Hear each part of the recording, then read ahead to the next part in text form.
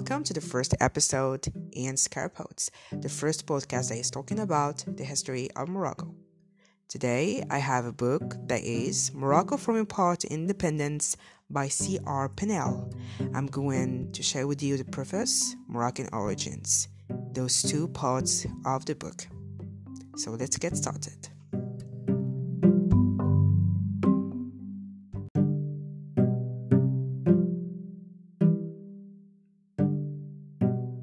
He said, Morocco has a long history, unlike many countries in modern Africa.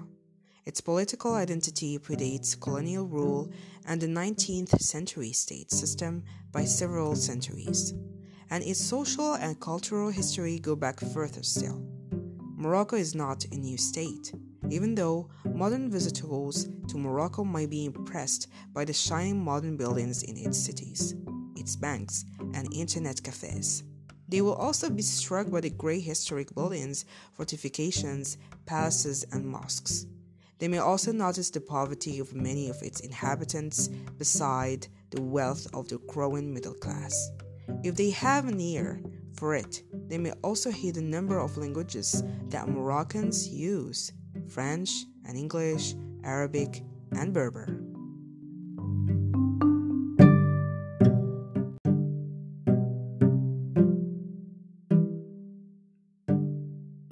After finishing the first part of the preface, now I am going to talk about the Moroccan origins as in the book.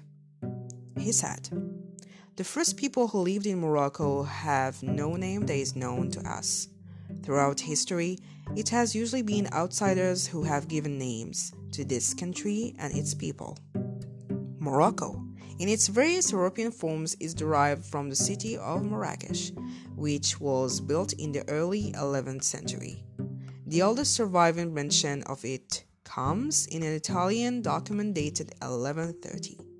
Marrakesh is still used occasionally today in informal Arabic for the country as a whole. And Fez, or Fez, the other great city, is the name modern Turks give to the state. In Arabic, the modern official language, and that of most of its inhabitants, the country is called Maghreb. This is a confusion term since it is also used to describe the whole group of countries in northwestern Africa: Morocco, Mauritania, Algeria, Tunisia, and sometimes Libya. It means the land of the setting sun, the furthest westward point of the great Islamic empire founded by the Prophet Muhammad in the middle of the 7th century. Moors, a rather outdated word now, and one with a distinct pejorative ting, was popular in European languages in the late medieval and early modern periods. To 18th century writers, the Moors were the urban inhabitants of all northwestern Africa and sometimes all Muslims. They were the traditional enemies of Christian Europe and, like Shakespeare's Othello, most Moors were believed to be black.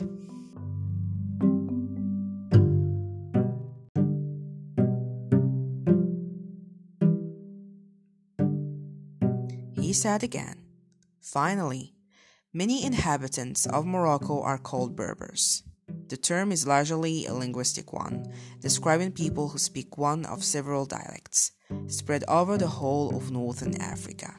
Notably, Morocco, 40% of the modern population, and Algeria, 20%, with smaller groups in Tunisia, Libya, and western Egypt. The Tuareg nomads of the Sahara also speak a Berber dialect, the one that is least contaminated by Arabic. The name itself is not, of course, a Berber word. It is a Greco-Roman expression, referring to all those who did not speak Greek or Latin. They were Berberi or Barbarians. Applied to the people of northern Africa, it was popularized by the great 14th century historian Ibn Khaldun. He used it as the title of his history of the Berbers, and again in his great introduction to history, the Muqaddimah, which was one of the first attempts to explain the rise and fall of dynasties in theoretical terms. The Berbers called themselves Imaziran, or something similar, depending on the dialect. It means nobleman or free man, in the sense that they were free of external control, unlike the inhabitants of the towns, who belonged to no tribe. Those who could find no protection from kin were at the mercy of the powerful and will truly survive.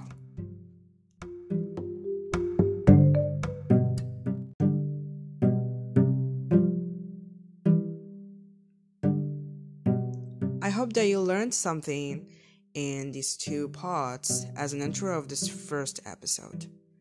And I want to thank especially Encore for helping me to realize this podcast. So, see you next week with another book and another history.